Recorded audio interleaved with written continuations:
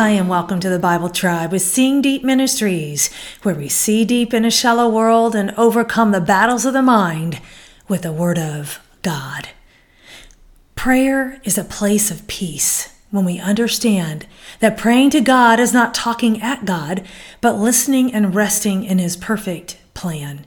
Reading today in the book of Ecclesiastes, chapters 5 and 6, and the verse of the day is Ecclesiastes 5, verse 1.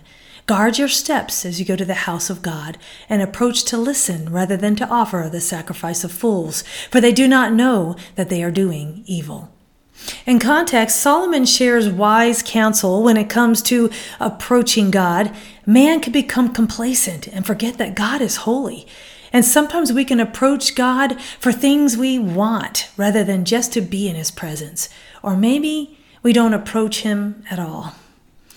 I chose the key word hear, which is the Hebrew word shamach.